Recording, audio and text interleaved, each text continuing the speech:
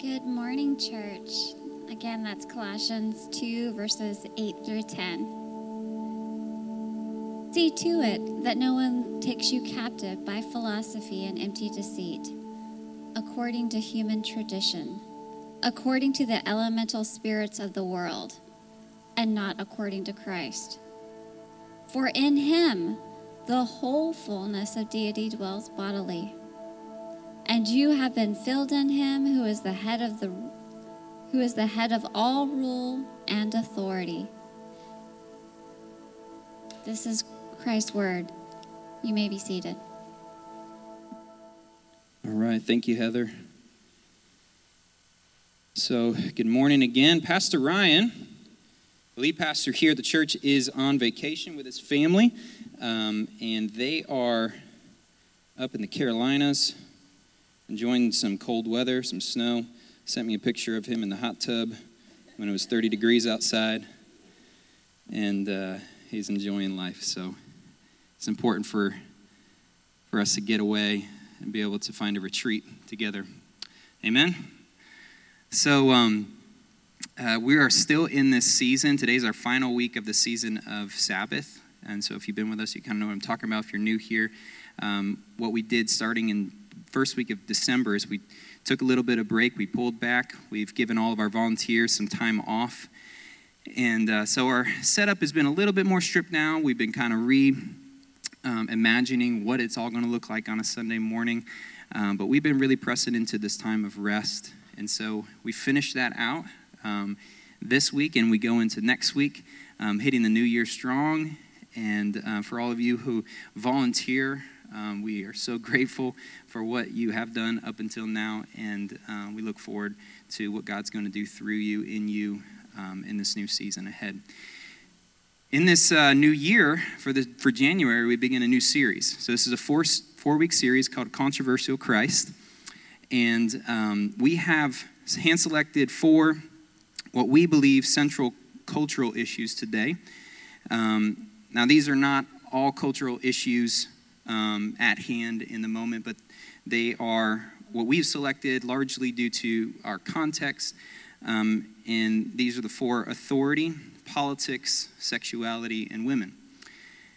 We begin with authority today because we have to address a pretty basic issue, and it is one that begs the question, upon whose authority do we draw our conclusions from?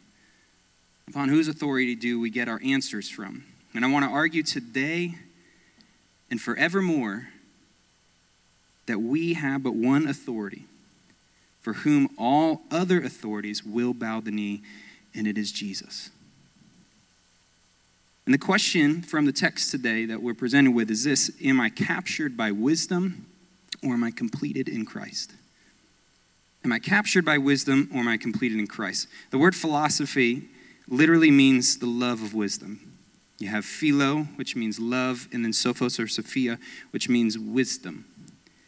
John MacArthur defines philosophy as the effort of man to determine ultimate causes in the universe. Now, not all philosophy is wrong, right? In reality, many great women and men have contributed their interpretations of the universe, which has aided in our understanding of God and our relationship to God. But all these interpretations, perceived extra-biblically, are simply that. They're interpretations. 1 Corinthians 2:9 says this: what no eye has seen, nor ear heard, so what can be studied, what can be proven. This is empiricism, what can be proven empirically. Nor the heart of man imagined rationally, what we can understand, what we perceive, what God has prepared for those who love him. What no eye has seen, nor ear heard, nor the heart of man imagined, what God has prepared for those who love him. These things, it says, God has revealed to us through the Spirit. So science, the quest to prove things by formula and prove them empirically, rationalism, which equates to a lot of philosophy. They're not wrong in themselves, philosophy and science, but 1 Corinthians 2:9 tells this: according to this passage, neither of these, we'll call them authorities, will ever discover all the truth. but it is when they are married to God's unchanging words, revealed and imparted by the Holy Spirit, that truth is found. I live in an older neighborhood, and if you've been to my house, then you know that there's a lot of large, old oak trees around. I have a pretty large one on our property, and in fact, it's kind of scary sometimes. I need to get it trimmed back. The house around the corner from me used to have a really large tree. And one day I was out in my front yard and I heard this just thundering crash. I mean, it was splitting loud. And I was like, that could either be a car wreck or a tree is broken in half. So I get on my bike and I ride around the corner and I see half of this large tree literally laying in the yard of my neighbor's house and then into the street. Now, it didn't appear to me before that time that the tree was dead. It wasn't very dead looking, but in reality, it had nothing feeding it, and it was hollow. It was empty. Trees are only as good as their root system, correct? Authority can be viewed like this. It is only as good as its virtue. For some of you, the word authority immediately brings a picture to mind of maybe this authoritarian or patriarchal kind of domineering picture. And rightfully so, because much of history has shown it to be that way. The nature of authority has been that way throughout history. But this is a twisted version of authority. We must see that. And it's carried out by sinful men and women. But I want to submit to you today, church, that God's authority is perfect. It is perfect in its essence. It is perfect in its nature, in its function, and therefore it is worthy of our submission to his authority. So let's look at the text here. We're looking at Colossians 2, 8 through 10 today. We're not walking through the book of Colossians. We're kind of taking a break from what we do normally, which is we would walk through a book of the Bible. So this is a little bit more of a topical series. But we still want to be exegetical in our approach with the text, which means we're not just going to use a text and kind of springboard and talk about whatever we want to do with the text. But we want to see what the text has to offer us. So the book of Colossians was written by Paul primarily, also Timothy, but Paul primarily. And it was more than likely while he was awaiting trial in Rome. And he wrote it to the church in a city called Colossae. Colossae was a city in Asia Minor in ancient times. And it had been the church there had been established by a man named Epaphras. He came to faith during Paul's third missionary journey in Ephesus. And Epaphras apparently gave word to Paul that there was some false teaching or false doctrine that was threatening the church there in Colossae. And so hence why Paul's letter, we have Paul's letter to the Colossians here. Now, chapter 2, verses 8 through 23, it really is the crux of this argument that Paul is trying to give here in Colossians. We're only looking at verses 8 through 10. But all the way through 23, if you read it, you'll be able to understand Paul's argument. And it is this, that there are false teachers, church. In every generation of the church, there has been, there always will be, false teachers.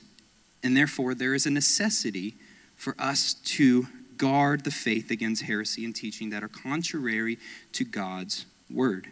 This is why he says in verse 8, see to it, or beware, or watch out, that no one takes you captive. Here is the voice of the words here is an action voice. Okay? Because it is going contrary, apparently, to our old man, our self before Christ, our flesh, that doesn't want to do something. And so Paul is saying, see to it. Do it. Beware. Watch out that no one takes you captive. Now, this word captive, the language here is can be translated in King James and other versions as spoiled, which is kind of a funny translation. See that no one spoils you. But what it's really saying is that it's kind of the image of someone coming in and plundering and then taking you away as their spoil or their booty or their loot, right? It has to do with seduction, plundering, rapage. We don't know from the text what the false teaching was, but we do know two things about false teaching, and these are two things that are always true. False teaching is always given in the form of a higher knowledge. False teaching is always given in the form of a higher knowledge than the Word of God. It said, come away from that archaic, old nonsense and get with the program. Right? This is what's true for today. Why are you stuck in the past? This is progressive. This is new. This is right. We need to move forward. We can't be looking back. It's revealed as a higher knowledge than that of the Word of God. The second thing is that the false teaching here was a convolution of truth and lie. There is no greater danger or more dangerous lie than that which is mixed with truth. There's no greater dangerous lie than that which is mixed with the truth. And this is why it is so important for you, church, to know the Word. So that you may see to it. So that you may stand guard. So that you may be aware. This is the same lie that the enemy has done since the very beginning when he comes to Eve and he said, did God really say to you that you would surely die? And she said, yes. When he said, you won't die, but you'll be like God. But your eyes will be open to the knowledge, which is true. And death didn't come immediately, but death did come. The enemy twists God's words, and he uses it against Eve. So if we know the truth, we can stand for the truth. John MacArthur, he says this, if you know the truth, any system of error will collapse in the face of the truth. So you don't have to know every lie out there, but you need to know the truth. Because if you know the truth, then you can say, hey, that's contrary. It may come along and it may even seem great and higher than, but you need to beware. You need to see to it that you stand guard. So I have 2 points for us this morning. The first is that all creation is under authority. All creation is under authority. This moment, all in time past, all in future coming up ahead, all creation is under an authority. There's this dangerous slide that has been around for a long time, but we can earmark it with our culture today, and it's this, that I am my own authority. I'm my own authority. This is what we would call empty deceit. Hollow, according to human tradition and the elemental spirits of the world. It's interesting that Paul uses the language elemental there to refer to false teaching. Because false teaching is saying that the Word of God's elemental. Right? But he says, no, this is elemental. This is rudimental. Because it's based on your natural self. It's based on a belief that you are just a rational being. And that you know all things, seen and unseen. But you can only know what you see. You are not a rational, autonomous person, church. No one is. No one is simply this an irrational, autonomous self. And there are devices in each of our lives that make us dependent upon someone or something at any given moment. There are just countless ways and different ways that this is true, but I'll give you 2. First, concerning our rationale. Since the Enlightenment, so this kind of idea that we are a rational person comes out of the age of Enlightenment.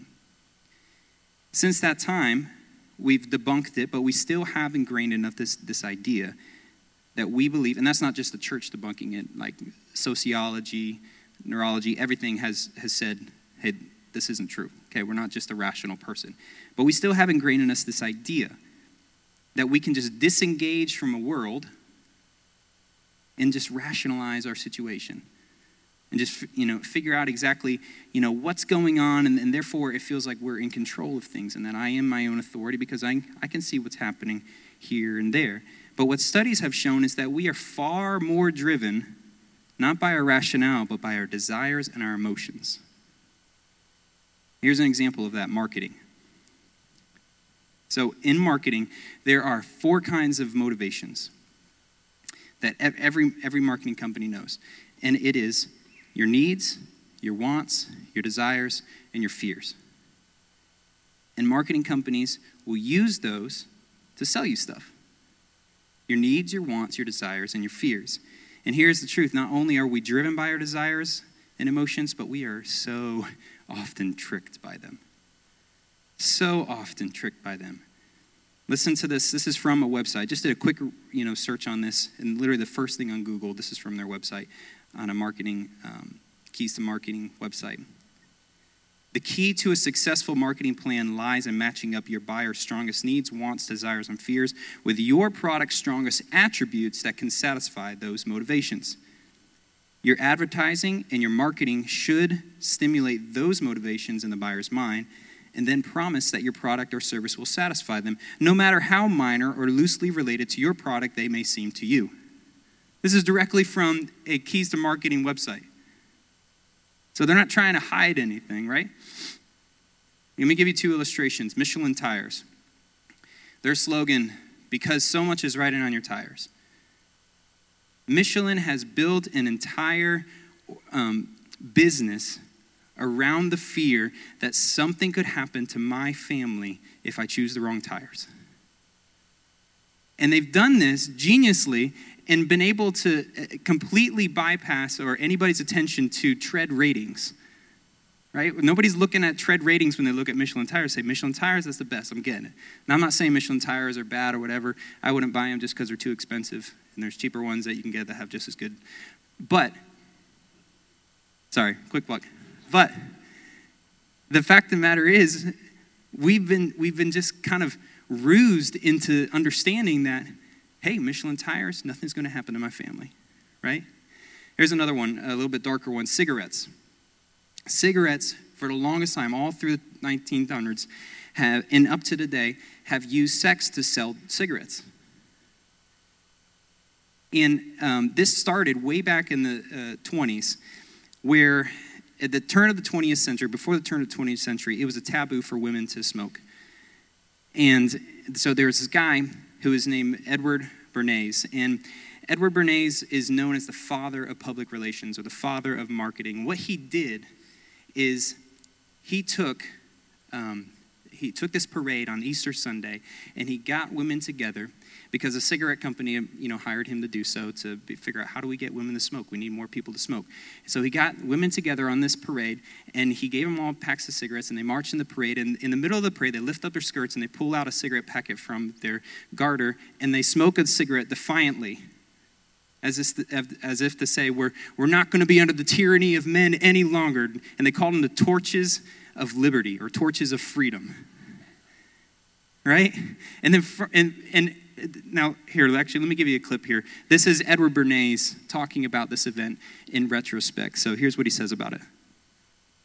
The interesting thing to me was that within 3 days, the newspapers, without any intercession on my part, published accounts that women were smoking in Union Square in San Francisco, in Union Square in Denver, and on the Boston Commons. And to my surprise, within 6 weeks, on their own, without any intercession on my part, the League of Theaters, which had a ban on women smoking in the smoking rooms under the orchestras of every good theater in New York, lifted the ban and women were allowed to smoke. That obviously set a trend, and the Surgeon General's statement that cigarettes were dangerous to your health did not come out until about 30 years later. Now, literally no one remembers or knows the fact that it was a taboo for women to smoke before this time? He said 6 weeks later, the ban was lifted and women were smoking everywhere. And now, did the cigarette company really care about women's rights in the end? Maybe, sure, in part, maybe. But what was their motivation? To sell cigarettes so they get more people to buy cigarettes. And since that time, they've used countless ways, and specifically in a sexual way, to be able to sell cigarettes. And you can go back and you can look through. It's really interesting, actually. All in Hollywood in the 70s, and like everyone was smoking. And after a time of intimacy, then literally the first thing that would happen is they light up a cigarette, and they would associate in people's minds, oh, cigarettes equals sex. And so they would use these subtle ways through and through, and literally still happens today. So that's our kind of talk about rationale, how we're not this kind of simply rational person. No, we are driven by our emotions. We're driven by our desires, right? The other thing is autonomy. Autonomy breaks down on itself as soon as we start, just applying some real life scenarios to it, like learning how to speak. You can't learn how to speak on your own. It's impossible. Learning to go or going to somewhere that you've never been before. You need directions. You need someone to help you or something to help you. If you've never been there, how do you know how to get there? It's impossible. Understanding social constructs, like when is it appropriate to laugh and when is it not? You can't understand that unless you're around people, unless you have somebody to help you. You are not this rational, autonomous person that we often think we are. John Donne, old poet in the 1600s, he has a poem that says, "No man is an island." It begins like this: "No man is an island entire of itself. Every man is a piece of the continent, a part of the main." Every person here today, Christian, non-Christian, you are so much more than you think you are. You are made of a beautiful composite of intellect and emotion, cells and genes, nerves and molecules, spirit, mind and body, thoughts, a soul, experiences, needs and wants and desires, and so much more. And these are guided by some authority. All these are guided by some authority that they submit themselves to. All of you, not everyone here, but all of you as a person, all of you is in submission to something or someone. You can no more choose to be out from authority than you can choose to stop the sun from setting this evening. And because you cannot choose to be out from authority, your choice is this: whose authority will you be under? Whose authority will you be under? The question that's posed in the text from Paul is, are you captured by wisdom or are you completed in Christ? Who will be your guide? Is it the limited wisdom of the world? Or is it Jesus who is wisdom? Who has extended to you everything that you need for life? You see, Satan's main occupation is this. I told you a few sermons back when I preached that his main occupation, Satan's main occupation, is to devalue God's trustworthiness as a supreme authority. Can you trust God? Is he trustworthy? Can you submit your life to him? And the enemy will choose over and over again to come up with ways to make you disbelieve that you can. But Jesus' authority is trustworthy. And our point number 2 is this: that all authority, whether we believe he's trustworthy or not, all authority, whether that authority submits to Jesus or not, all authority under heaven and earth bends the knee to King Jesus. All authority. Our passage screams today that Jesus is holding supreme authority over everything. He says he is the head of all rule and authority. At the end of November, we read in a passage at the end of Matthew, of the Sermon on the Mount, Matthew 7, and it concludes this way. It says, "And when Jesus finished these sayings, the crowds were astonished at his teaching, for he was teaching them as one who had authority, not as their scribes." Matthew 28:18, as Jesus is sending out his disciples, he says, "All authority has been given to me." Who gave Jesus authority? Go ahead, you can answer. The Father. The Father did. Matthew 11:27, "All things have been handed over to me by my Father." John 3:35, the Father loves the Son and has given all things into his hand. John 13:3, Jesus, knowing that the Father had given him all things into his hand and that he had come from God and was going back to God, he knelt down and washed the disciples' feet. That's amazing. That's amazing. Jesus had all authority given by the Father. But did Jesus not have authority before he was the Son or before he was incarnated? Before the Father gave it to him? Jesus has always had authority. And this is interesting because my family, we just went through this week and we're continuing to in a catechism that we go through.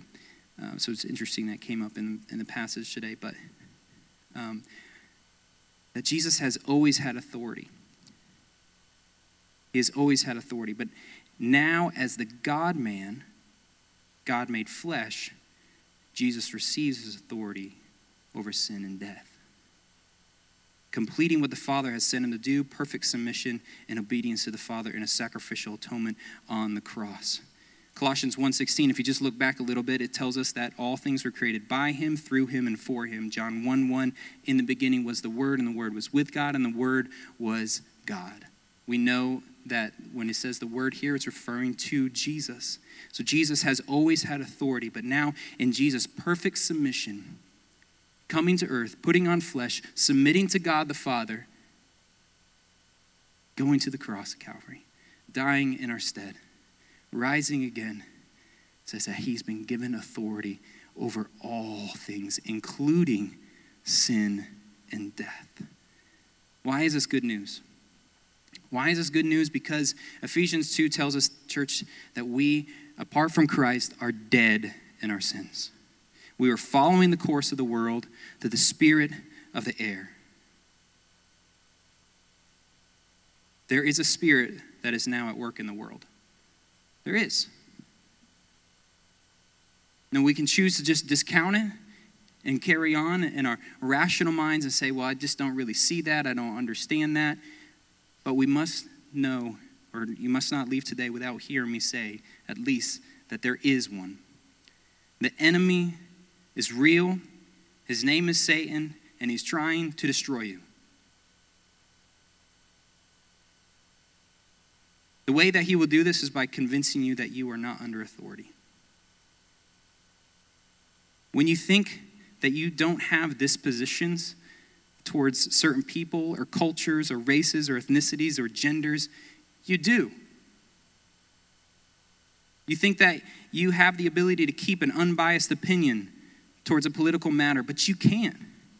You want to believe that you can determine what comes into mind, but let me tell you, unless you are seeing to it that you are taking captive every thought by the word of God, you are failing.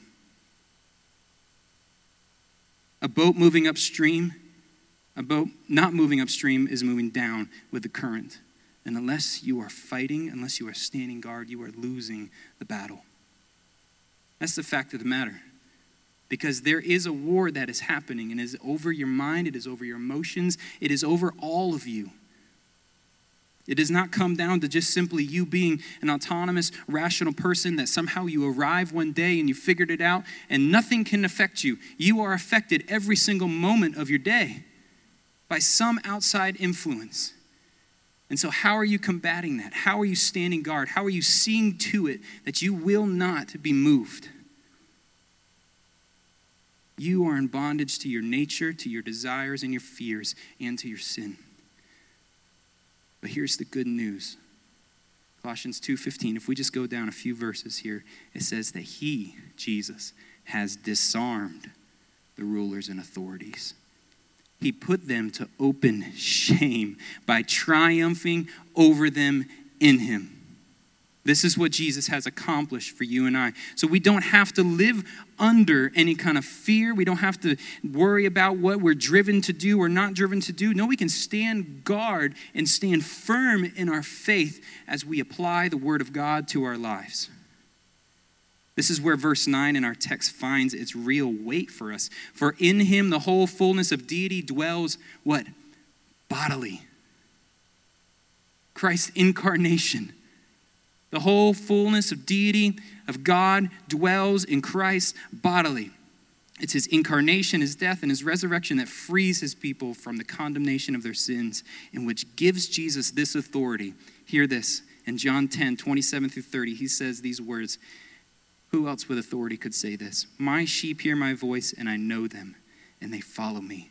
I give them eternal life, and they will never perish. No one will snatch them out of my hand. My Father, who has given them to me, is greater than all, and no one is able to snatch them out of my Father's hand. I and the Father are one. This is the authority that Christ has. If you are complete in Christ, you have an authority that is over you, that stands above every other one, including death itself. Nothing will snatch you out of his hand. For I am convinced of this, Paul says, that neither death nor life, nor rulers, nor authorities, nor present, nor future, anything else in this world can separate us from the love of God. Nothing. For there is no authority that supersedes Jesus. He is the one in Revelation 1:8 that says, I am the Alpha and the Omega, says the Lord God, who is, who was to come, who is and was and is to come, the Almighty. And you, verse 10, you have been filled with him. You have been filled with him. The emphasis is on him. You've been filled, but not just filled with anything or anyone, but you've been filled with him, the Lord God Almighty, the one who has no beginning, no end, the infinite and eternal Son of God. You, Christian, who have put your faith and trust in him. And one day he will return. One day he will return and he will gather all of his people together. And the Bible tells us that we will reign with him in a new creation, with glorified bodies, with new minds, with new hearts, with new understanding. We will not just be able to see in our darkened imagination or our darkened reality, but we will be able to see clearly. We will be able to know him as he knows us. That is good news. But what about between now and then? How is God exercising his authority? In this dispensation of Christ's first coming and his second coming, how is God exercising his authority right now? The answer to that is what the Protestant church, after the Reformation, gave us, and is this: sola scriptura, which in Latin means by scripture alone. Now, this is a lengthy explanation of this, but it's so good, it's so meaty, so I want to give it to us and we'll read through it. Sam Hamstra, pastor, theologian, he says this: the Bible is the written word of God, pointing beyond itself to the absolute authority. Hear that? The written word of God pointing beyond itself to the absolute authority, the living and the transcendent word of God. God exercises authority over the church through the scriptures, which impart authoritative truth. The Bible issues definitive directives.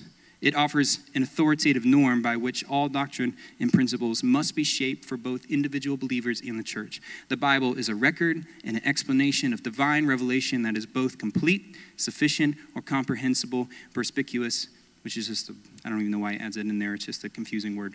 That is to say, it contains all the church needs to know in this world for its guidance in the way of salvation and service. It contains all the church needs to know for its guidance and salvation. Now, this does not mean that we cannot find truth outside of the Word of God, but if it comes in contradiction to the Word of God, then we stand guard against it. God's authoritative truth to us. This is why we gather here week to week in a small gym, to sit under the Word of God, to hear it preached to us, to come under submission to the Word of God declared to us, not under my submission or anyone who's preaching it, but the Word of God's authority. That this is a living and active word that is speaking to us. God is speaking to us through it. This is why we gather in our homes and coffee shops and over lunch and dinners to be held accountable to the Word of God, to encourage one another with the Word of God, as Hebrews tells us to. 3:13, that we might encourage one another, that we might not be deceived, right?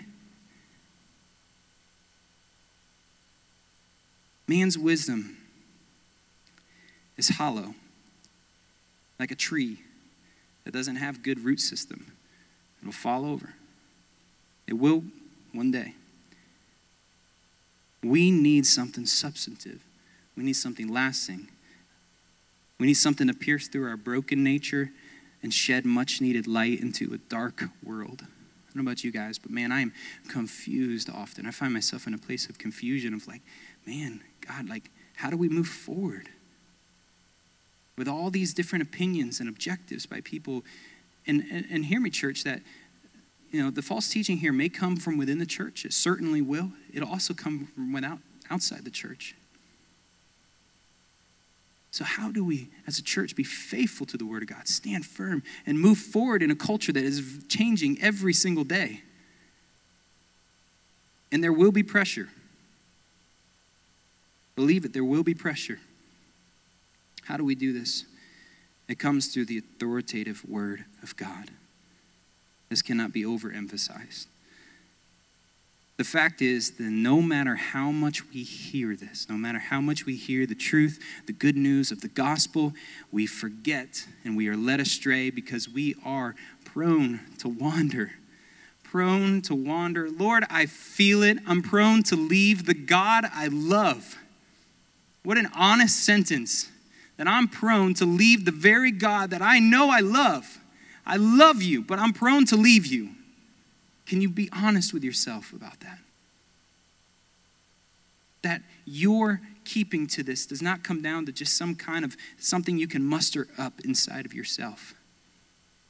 But it comes through repentance and acknowledgement, stepping back and seeing my shortcomings, where I'm susceptible, what are the truths that I'm susceptible to believe that are contrary to the Word of God, and I deny those things. I walk in repentance and I come back to the truth. What is your need, your want, and your fear? When we examine these things in our lives, we get a better understanding of the things that really have authority in our hearts. What do you want? What do you need? What are you fearful of? Psalm 139, 23 through 24 says, "Search me, O God, know my heart. Try me, know my thoughts. See if there be any grievous way in me, and lead me in the way of everlasting." The world takes these desires of yours and plays to them. It leaves your needs unmet. It leaves your wants just taunted and your fears exasperated. But Jesus stands in contrast to that, because Jesus says, "There is no need I will not fill. No want I cannot satisfy. No fear that I cannot undo." As we continue in this series the next few weeks, there will be things that maybe, things we talk about that make you uncomfortable, make you feel a little uneasy. There may be things that even excite you or make you angry, but that's the whole point. It's controversial. This is controversial in our world today. So what we must do is this. It's important that we walk through them together, that we align ourselves with the authority of Scripture. And we do this in an honest way, right? We're honest with ourselves. We're honest about realities around us. But we do it in line with the Scripture. Not our own presuppositions, opinions, or our feelings. And we want to do this partly because we need to address some things as a church and say, here's where we stand on, but also partly because we need you, church, to be equipped for the work of ministry in the world that you live in. That you are not captive to empty deceit and philosophy, but you are standing firm in the Word of God. So, question that I want you to take with you today is this: what will trusting in God's Word and the authority of God's Word look like for you in 2020? What would that look like for you? Let me suggest just two things for you. And maybe you need to start here. Maybe you're already doing this, and that's great. Continue in on these things. But very basically, if you're not doing these two things, please apply them to your life this year. Find a reading plan of God's word. Find a plan to read God's word. Something that's going to hold you accountable to what you are reading that day. We have a great one on our website. If you go to crosspointdowntown.com and you go to resources, and you can find daily reading plan. This was put together by Micah Slinkard, and many of you know him. And he adapted it from another guy, I think it was Michael Horton. And it's a great plan. It has 3 tiers in it. You go through Old Testament, Psalms, and then the Gospels. Old Testament Gospels and the Epistles. And you do them in a great, easy way. But find a plan to read through the Word of God. I know how tedious it can be sometimes, especially when you're getting through, Leviticus and Numbers, right? And even parts of Deuteronomy. Man, it can feel just tedious. But push through it, church. Know the Word of God. Submit yourself to it. Trust that God is using it to shape you and form you. The second thing is this: find a community. If you're not part of a community group, get in a community group. Be a part with other believers on how to study the Word of God together, how to apply it to each other's life, how to hold each other accountable to the Word of God. If you have no one holding you accountable, then how will you ever follow what the Bible commands you to do? Psalm 1:1-3 says this: "Blessed is the man who does not walk in the counsel of the wicked, nor stands in the way of sinners, nor sits in the seat of scoffers. But his delight is in the law of the Lord. On his law, he meditates day and night." Hear this. He is like a tree planted by streams of water that yields its fruit in its season.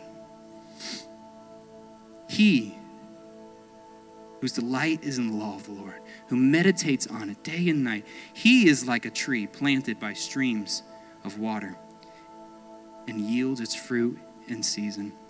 Its leaf does not wither, and all that he does, he prospers. It's the promise of God here. As water gives life to a tree, so the word of God does to the soul. May we be like a tree planted by water, immovable